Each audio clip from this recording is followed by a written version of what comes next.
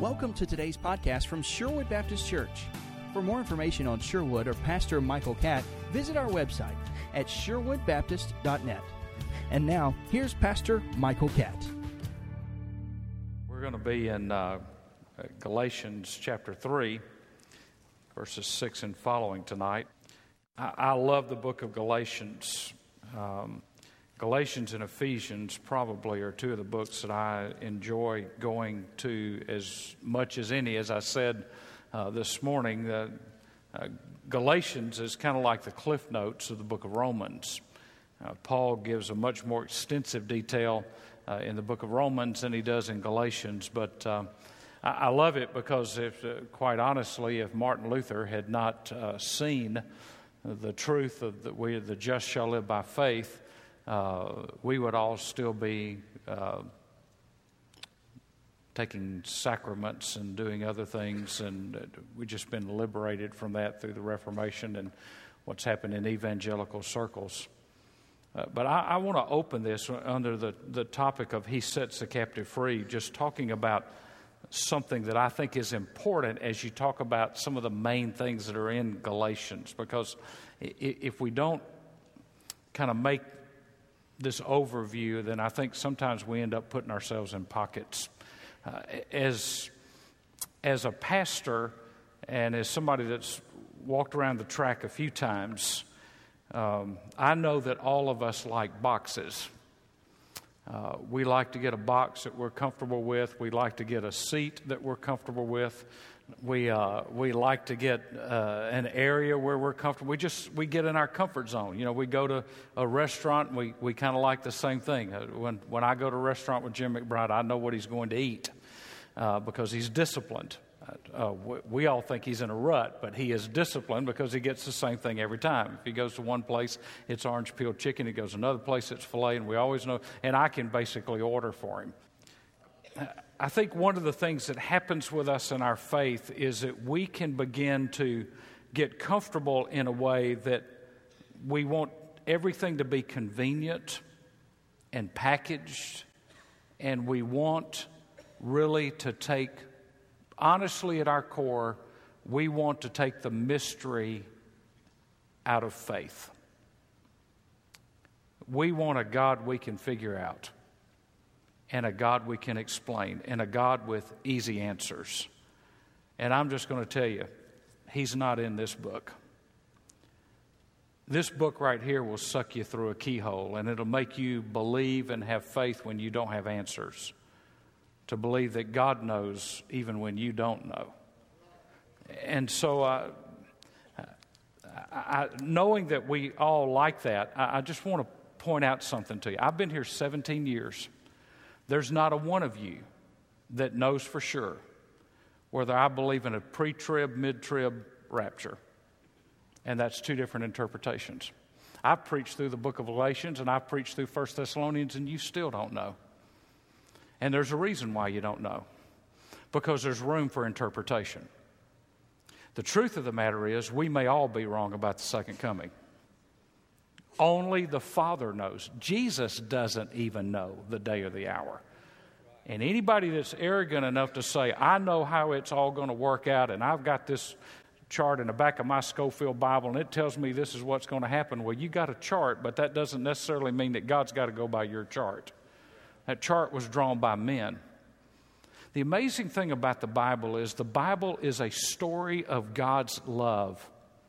It's not a system. It's not an outline. It's not a box. It's a story. It is, if you will, God's love story of how He wants fellowship with man and what He provided for man to do that. I figure if it was good enough that they were first called Christians in Antioch, if it was good enough for Peter and Andrew and James and John, it's kind of okay for me. You know, what did God do before we got labels? The only label that God has in the Bible is saved and lost. That's the only label He's got. You're either saved or you're lost. And one of the things that happens to us is we try to pigeonhole somebody and say, oh, they're like this or oh, they're like that. And I want to tell you what it is. That's the spirit of I'm of Peter, I'm of Apollos, I'm of Paul, and then the group that says, well, I'm of Jesus and I'm better than all of y'all. And Paul said, y'all stop that nonsense. Just quit doing it. Now, why am I saying that? Because I think we can get captive to idolatry and not know it. Idolatry is thinking, I have come up with something, or I have something, or I've read something, and that something defines who I am. And by defining who I am, I begin to be more focused on who I have defined myself to be than focused on the Lordship of Jesus Christ. That's idolatry. It's also ultimate arrogance. You see, I can't read my favorite authors all the time because if I don't watch it, now listen to me, if I don't watch it, if I only read the people I want to read, if I don't watch it, I'll believe what they believe because they believed it, not because God's put it in my heart by the Spirit who reveals truth to all men. And I'll begin doing what this church did when I first came here in 1990, and I had somebody walk up to me and said, Bill Gothard says that God says. Well, last time I checked, I don't have to go through Bill Gothard to find out what God says. Some people think you got to go through John Piper to find out what God says. Some people think John MacArthur. Some people think John Stott. Some people think Ron Dunn. I don't have to go through Vance Havner to find out what God said. In fact, I disagree with Vance Havner on some things. That may shock you. Isn't it amazing how we like to say, okay, you go over here and you get in this little cubby hole, and you go over here and you get in this little cubby hole, and we're going to label you and tag you. Listen, folks, labels are good for mailing packages. They're not good for believers who are trying to live in a real world. Okay? They're good for packages. Here's a church, and they got a label. They got a group over to the side, and they are passionate about their label, and they're called legalists. And Paul tells them, if I can just be so crude, shut up. Get over that and get back to the truth of the gospel. Now, if we are not careful, we can make an idol out of what we do. I have a friend who only because I asked him and pressed him told me. He said, I'm a 5-point Calvinist. I only know that because I asked him that. And I have a friend who told me, he said, when people ask me if I'm that, I say, all I do is read the Bible. Y'all go get your systems. But here's what he told me, and it's the most revolutionary thing I've heard on this area. He said, anytime you get a system, I don't care whether it's premillennial, whether it's mid-trib, post-trib, amillennial, whether it's Calvin or Arminian, anytime you get a system, whether it's Pentecostal or Baptist, or anytime you get a system, you ultimately have to ask and answer questions that the Bible does not answer. And so you have to come up with an answer to fill in the blanks to your own questions. And then you start believing the answers to your own questions rather than living by faith. And then what you do is you ultimately end up developing a theology that you cannot back up scripturally. You can only back up because other people agree with you. I can feel strongly both ways. I really can. I can see the mystery of God, and I can see the balance of God, and God is not out of balance. But there are times when it looks like God's out of balance, and when I can't figure that out, I just say, Lord, you're in charge, and I'm not. Last time I checked, there's no vacancies in the Trinity. And since there aren't, I'll let you sit on the throne. I like what Bill Stafford says. You ask me my theology, it's Jesus. You ask me my commitment, it's Jesus. I'm not a creedal person. I don't believe in honoring creeds because creeds are written by men. They are vital and important to our church history, but they are not without error, infallible, authoritative, inerrant. Only the Word is inerrant and authoritative. Only the Word. Am I making sense? And why am I saying all that? Because these legalists in Galatians were just as sincere and as passionate about their system as some of us get about ours. I've got friends who are in a charismatic background. I do not know whether they speak in tongues or not because I've never had the discussion. I don't ask and they don't push it.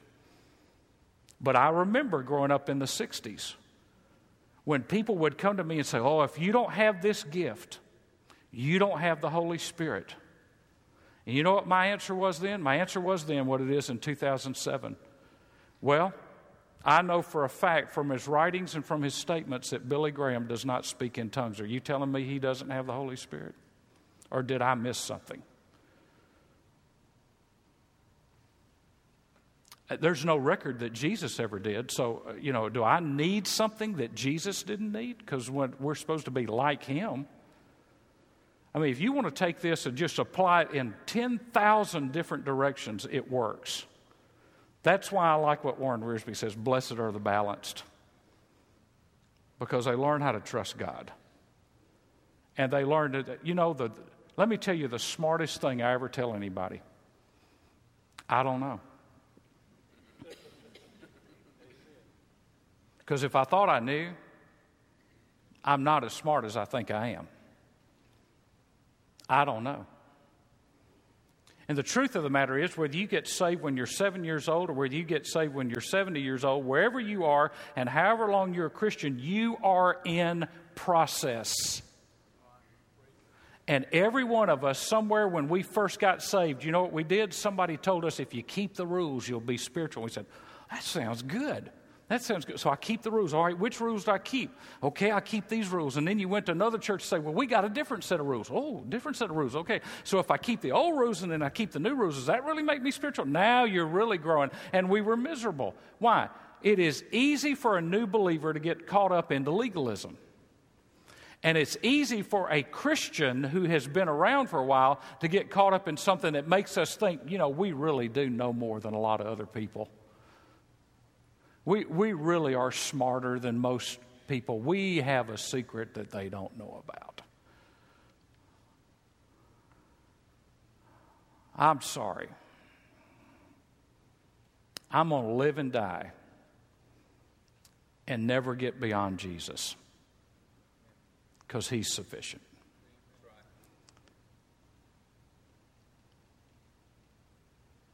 Paul says, you legalists have been adding a system to these new believers, and you're not helping them. In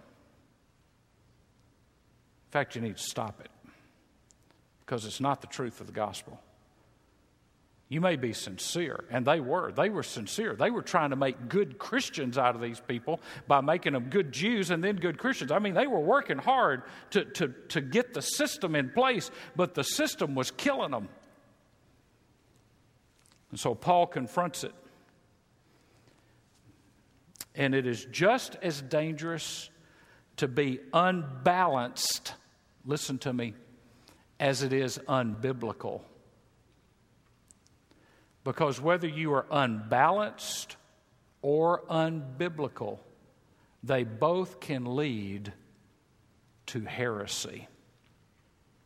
Because you run your rabbit far enough in an unbalanced theology, and you'll end up in a place where you've got a God that doesn't look anything like the God of the New Testament. Then you've got to create a God that looks like the God you want him to look like, and that's idolatry. Very confusing. And I may have confused all of you. But I'm just telling you, this is, if the devil can't get us to fight about worship, he'll get us to fight about theology. That's his battle. Where God is clear, I'm going to be clear. Where God leaves it open to mystery, I'm going to leave it open to mystery. And I think that's my humble and accurate opinion, which I highly respect. I think that's the best way to live. So let's look at the purpose of the law. Galatians chapter 2, verse 16 says, some of you think you can be saved by keeping the law. If you drop down to Galatians chapter 3 and verse 10, some of you think you can be kept by keeping the law. But if you're right by Galatians 3:10, Romans 3:20, because of the works of the law, no flesh will be justified in his sight, for through the law comes the knowledge of sin. You see, the law reveals our sinfulness. The law reveals our sinfulness. It's kind of like one of those signs that, you know, if you ever driven through Atlanta, you've driven through road work. I mean, how long does it take to fix an interstate? You know, I mean, how many, I bet I've told Terry this a million times, if I just had patented orange and white barrels. I mean, how many of those are there in America? And, you know, you go by these signs, and there are these big signs that got these little digital readouts, and, you know, you'll see a sign that says speed limit strictly enforced, 50 miles an hour, and you're going, and your radar detector's on, and you're just saying, oh, bless God for a radar detector in a wall where a cop can't be on that side, just going down, and that little sign all of a sudden goes 67. And you keep going, and nobody pulls you over. But you know what? You broke the law whether you got caught or not. You see, the sign says this is what you're supposed to be doing. The next sign says this is what you are doing. And when they don't match up, you're breaking the law, whether you get caught or not. The law reveals our sinfulness. It shows us that we're sinners. And you cannot read Romans 3. In fact, I want you to turn to the book of Romans chapter 7. Romans 3, verses 13 through 18. Paul gives a penetrating revelation of how lost we really are. The Jews were guilty of violating the Mosaic law. The Gentiles were guilty of violating the law written on their hearts, Romans 2, 11 through 15. And then in Romans 7, 7, what shall we say then? Is the law sin? May it never be. Remember, we talked about that term a couple of messages ago. On the contrary, I would not have come to know sin except through the law, for I would not have known about coveting if the law had not said, you shall not covet.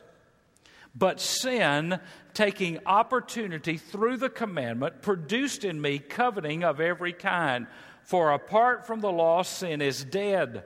I was once alive apart from the law, but when the commandment came, sin became alive and I died. And this commandment, which was to result in life, proved to result in death for me. For sin, taking an opportunity through the commandment, deceived me, and through it killed me. So then the law is holy, and the commandment is holy, and righteous is good. All Paul says there is that when I saw the law, it revealed that I was a sinner. I saw my sinfulness. I saw my wretchedness before God. The law showed me that it was holy and I was not. That's all he's saying. The next is the power of the cross. And we read verses 6 this morning, and let's pick up again in verse 10. For as many as are the works of the law are under the curse, as are of the works of the law are under the curse. For it is written, cursed is everyone who does not abide by all things written in the book of the law to perform them. Now that no one is justified by the law before God is evident, for the righteous man shall live by faith. However, the law is not of faith.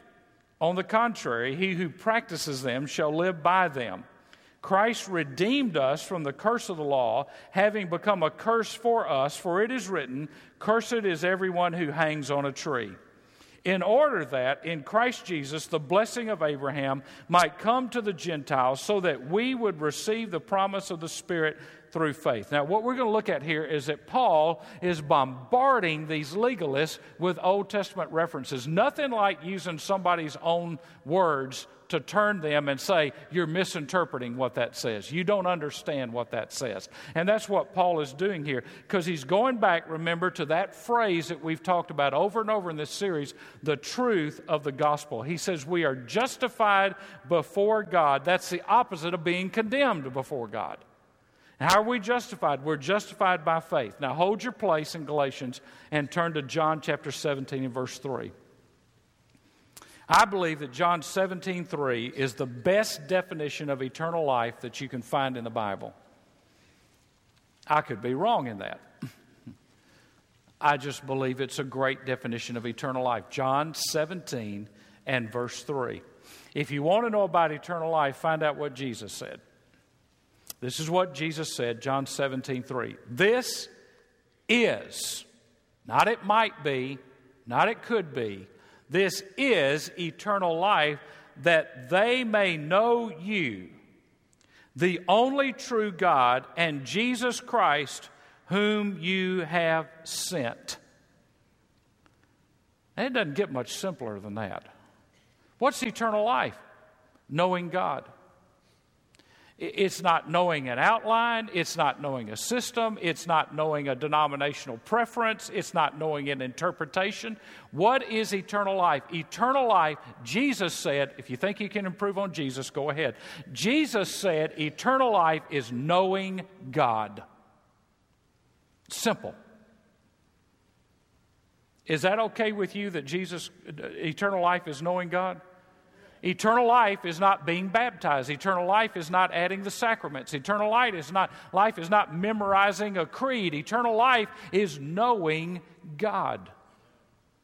He says this is how you know what eternal life is, that you know the only true God and Jesus Christ whom you sent. So how do I know God? I know God through Jesus Christ. Jesus reveals the Father. Jesus said, if you've seen me, you've seen the Father. And so I can't be in fellowship with God until I have the favor of God. And if I have the favor of God, I can be in fellowship with God. But I can't be in favor with God. I can't have fellowship with God until I know the Father.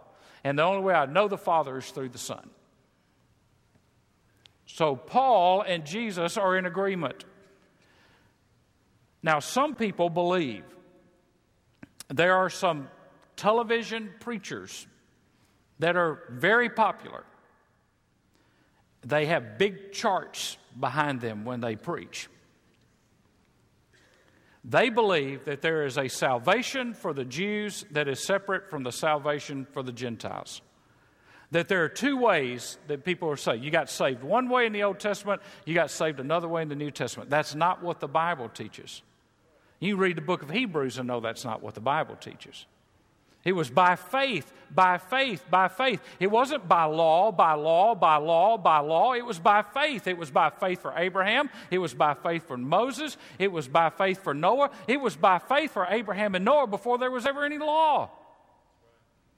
So how can you say you're saved by the law when people were saved by faith before the law ever came into existence in written form? There are not two ways to get saved, but there are people that try to do that, and it seems like it if you just do a flippant reading of verses 11 and 12. So let's look at it. Verse 11, Galatians 3, verse 11, the righteous man shall live by faith. He's quoting Habakkuk chapter 2 and verse 4. Verse 12, the law is not of faith. He who practices them shall live by them. Leviticus 18:5. Now, if you look at verse 12 and you look at verse 11, both of them say, he shall live by. If you're just blowing by that and you're not paying attention and you're just trying to get to the next verse real quick, all of a sudden you'll be thinking, okay, the righteous man shall live by faith, and then the law is not by faith, but he who practices them, he will live by them. Okay, so maybe some people who practice the law, they get it. They get saved. That's not what he says. So let's look at it. These two statements are different. Verse 11 describes the road of a believer who is blessed by God. The just shall live by faith. Verse 11 describes the one that makes faith the way of salvation. Verse 12 is the road of the doer who is cursed by the law and condemned by the law. This person makes works the way of salvation. So verse 11, Paul says, if you want to be saved, if you want to live a sanctified life, you live it by faith. And you do not work your way to salvation. That's what verse 12, people that read, oh yeah, you can get saved two ways. You can be good. You've heard it. You've talked to somebody. Well, I just believe when I get to heaven that there's going to be this set of scales there, and there's going to be marbles on this side, marbles on that side. And if my good marbles are better than my bad marbles, and if I don't lose my marbles, I will get to heaven because my good marbles outweigh my bad marbles. Where in the world did anybody get that idea? By not reading the Bible. Because the Bible says you're cursed if you try to live by keeping the law because you can't do it. We talked about that in the last message. Go back to verse 10. For as many as are the works of the law are under a curse, for it is written, Cursed is everyone who does not abide by all things written in the book of the law to perform them. He's quoting there Deuteronomy 27:26. Now remember, he just keeps laying it out to them, going back to the law, to the Torah, and saying the Torah doesn't say what you think it says. You need to interpret it in light of Jesus Christ. Verse 10, Jesus was cursed. He was an outcast. He was outside the law to pay for our sins. He was cursed and condemned to die. The sinless, perfect Son of God, condemned to die. Verse 13 and 14, he says, you are cursed.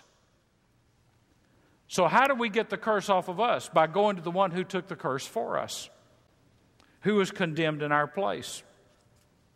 That word curse means to reject or to renounce. Now, there's a long quote coming up on the screen that I want you to see, and the reason I'm doing this is because I think it's a very good summary statement here. Christ was not cursed because he was crucified.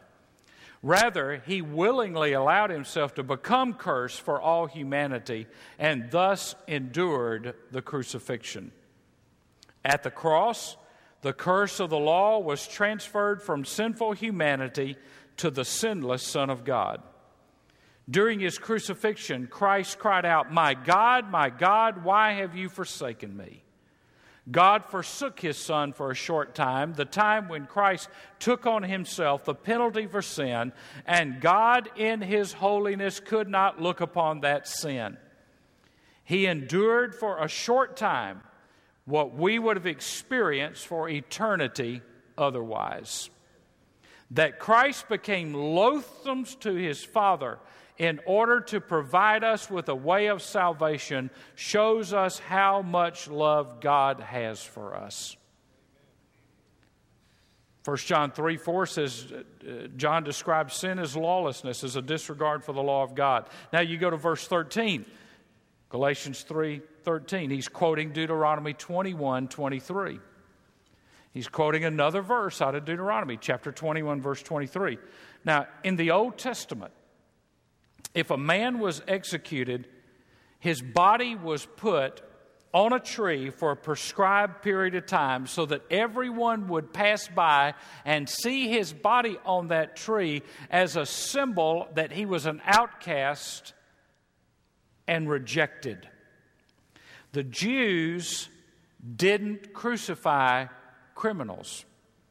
They stoned them to death. If someone violated the law, their dead body was put on a tree as a sign of rejection. If they were just a common criminal, they were stoned to death. But if they violated the law, their body was put on a tree to shame them. So write down by verse 13, Acts 5:30 and 1 Peter chapter 2 and verse 24, where the Scriptures describe Jesus on the cross as on a tree. And so Jesus was rejected, cursed, took our rejection, took our curse, so that we might become one with him. He was the sin bearer. He was the curse bearer. And it was Christ who acted on our behalf, and he hung on a tree, publicly displayed before mankind to say, this is the one who died so that you can live. He took our sin and our curse, the full wrath of God. He was executed as a criminal, a lawbreaker. Verse 13, Christ redeemed us. You're familiar with that term, redemption. It's a term out of the slave market. It means to buy back or to buy someone out at a cost of the person buying so that there can be freedom for the person bought. So redemption always requires that a price be paid so that something can be freely given. Christ paid the price so that he could freely give us redemption through Jesus Christ. Now, if you want to hold your place in Galatians and turn to 1 Peter chapter 1. 1 Peter chapter 1.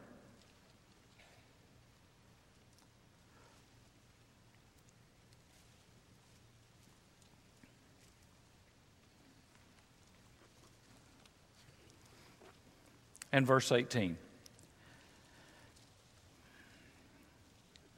1 Peter 1:18, for you know that it was not with perishable things such as silver or gold that you were redeemed from the empty way of life handed down to you from your forefathers, but with the precious blood of Christ, a lamb without blemish or defect. Right by chapter 1, verse 18, write Deuteronomy 30 and verse 19. Deuteronomy 30 and verse 19, which says, I have set before you life and death, blessing and curse. And so what the Scripture tells us is that we've got one of two destinations. In life and in eternal life. Living under God's blessing or living under the curse. That's the only two choices. Saved or lost. Those are the only two options. There's not an in-between. There's not a purgatory. Purgatory was created simply to raise money. That's why it was created. There's no reincarnation. You don't come back as a toad, work your way up to a horse, then become a nice dog, and then you become something else, and finally you get to be a human and you get it right, and then you go into nothingness. The Bible is very clear. It says you're born and you choose Christ, you reject Him, you're saved, you're lost, it's heaven or hell. It's pretty simple. You say, well, it can't be that simple. Who did Jesus talk to? Common people. You know why? There's a whole lot of us. Some people are too smart for God. Who did Jesus go to? He didn't go to the religious leaders who had it all together and had it all figured out and had their system. Jesus went to farmers, and He went to peasants, and He went to prostitutes, and He went to thieves, and He went to tax collectors. He went to the common people. He went where the people lived, and He shared good news. Could I submit to you, it doesn't get any better than that. It doesn't get any better than that. I mean, just look around. Get out tomorrow. Go to Walmart tonight at midnight. It's full of common people. Go sit in your car outside of Chick-fil-A tomorrow. Common people all the time going through. Well, some of them have got coats and ties. They're still common people. We all have the same fears, the same anxieties, the same concerns. We're all trying to raise our kids. We're all trying to figure out how we're going to make ends meet. We're all trying to do something. And Jesus came and said, I've got an answer. It's not 28 steps. It's not 14 different things. It's just one thing. It's me. Why? Because it has to be that way for the child and the theologian. It has to be that way for the suffer the little children to come unto me, and to the Pharisee who is told, you must be born again. Does it amaze you that our God talked to children and embraced children, and at the same time said to a learned man, a Pharisee, Nicodemus, I'm going to tell you something you can't figure out. Nicodemus would have thought, I can figure out everything. I'm a Pharisee. I'm in the elite.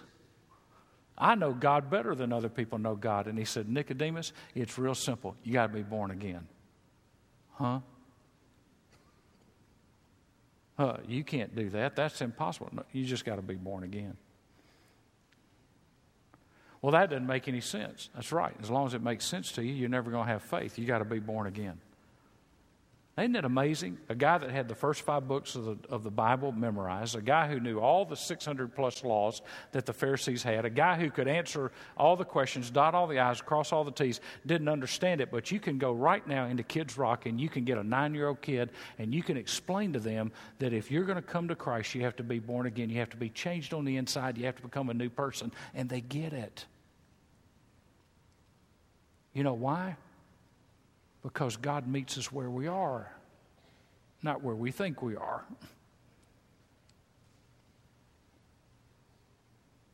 And there's mystery in that. One of the greatest theologians that ever lived was asked, what's the greatest truth that you've ever heard? What's the most unfathomable thought that you've ever had? What's the most unbelievable statement that's ever come to your mind? And he said, Jesus loves me, this I know, for the Bible tells me so. I want to tell you, you try to figure out why Jesus loves you and you'll go crazy. Because there's no reason why he should. There's no reason why he should answer any prayer. There's no reason why he should bless you. There's no reason why he should do anything. He does it because he died to love us. It doesn't get any better than that.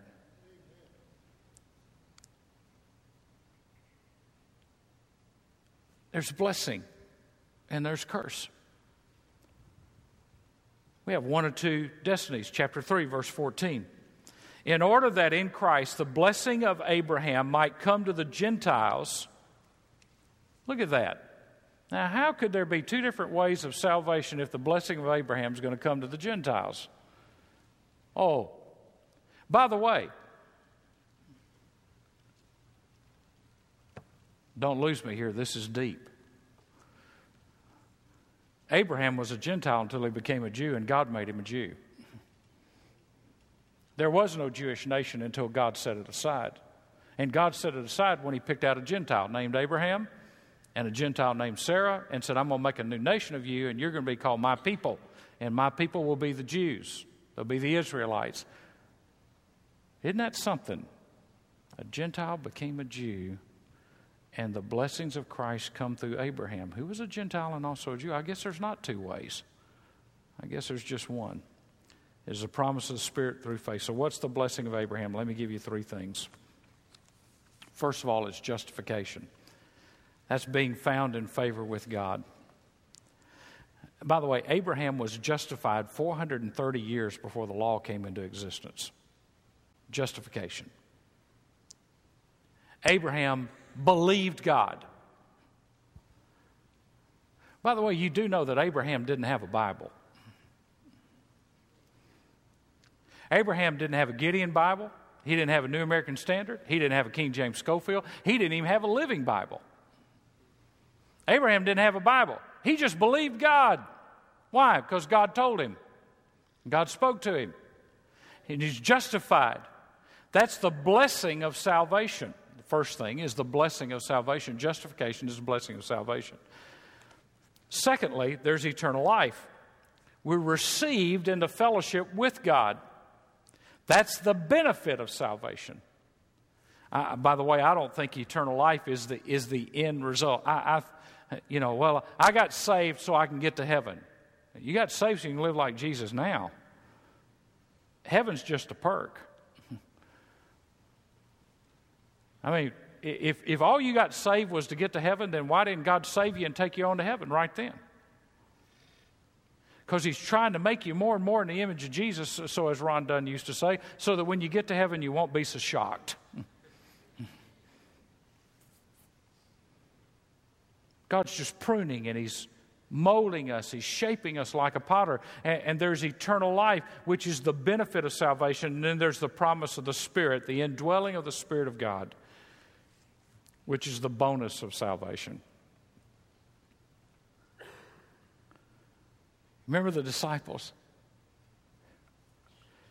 I just love to read the Bible with new eyes sometimes. That's why I'll read different translations. I just love to read it with new eyes. I love to see how different translations put things. And, if you just read, I know what you do because you do what I do. You're reading along going, okay, all right, read that before, okay, read that before, okay, read that before, okay, read that before, okay, read that before, read that before, read that before. Where'd that come from?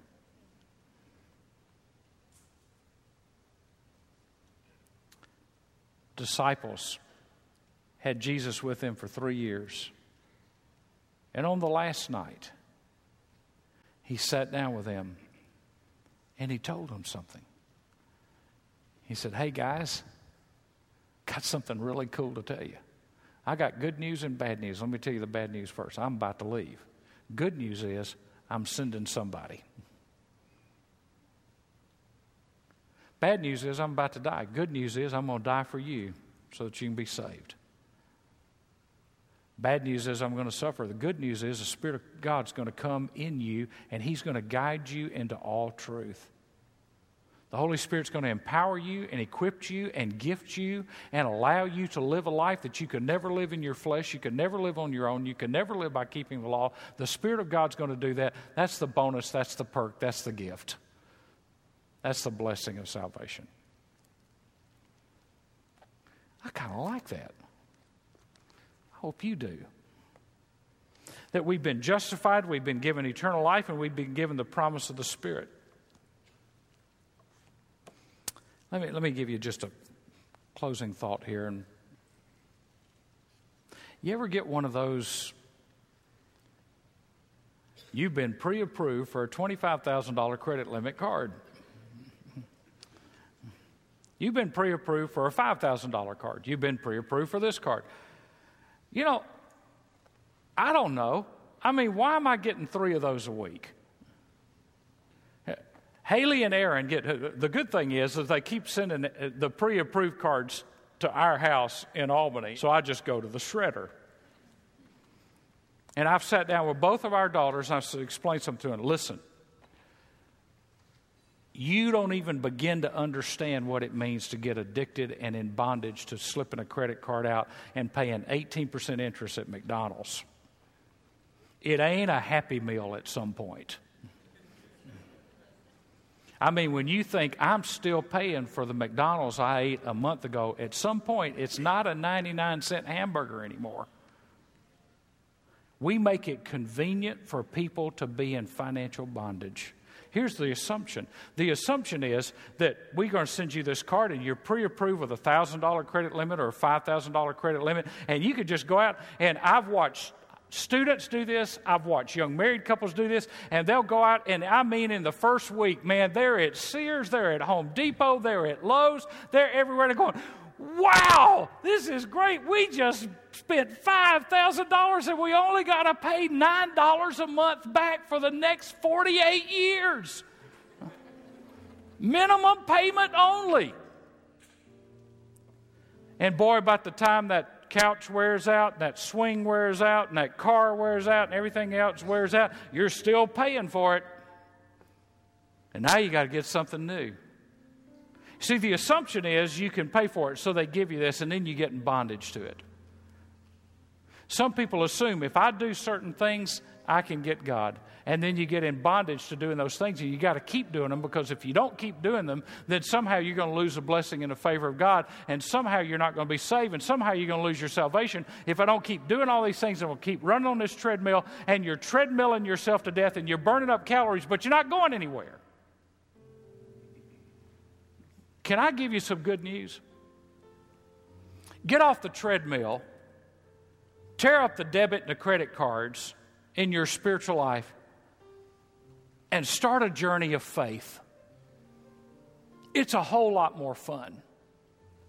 There are no bills attached to it. It's just you on a journey with Jesus and the Holy Spirit inside of you, revealing and guiding to you the truth of the Word of God. And it is electrifying and it is exciting when you just realize, Lord, I don't know what else is going on in this world, but I know this. I've got Jesus. And whether I have my right mind or don't have my right mind, whether I have my health or don't have my health, whether I have money or don't have money, I've got one thing nobody can take away from me, and that's Jesus. And that's good news. You can forget a lot of things in life, but don't forget, it all boils down to Jesus. What can wash away my sin? Nothing but the blood of Jesus. What can make me whole again? Nothing but the blood of Jesus. I can't. He never said I could. He can. He always said he would. Thanks for listening to today's podcast from Sherwood Baptist Church and Pastor Michael Catt. For more information about Sherwood, you can visit our website at sherwoodbaptist.net. If you live or visit in the Albany area, we invite you to worship with us here at Sherwood. Thanks again for listening, and have a great day.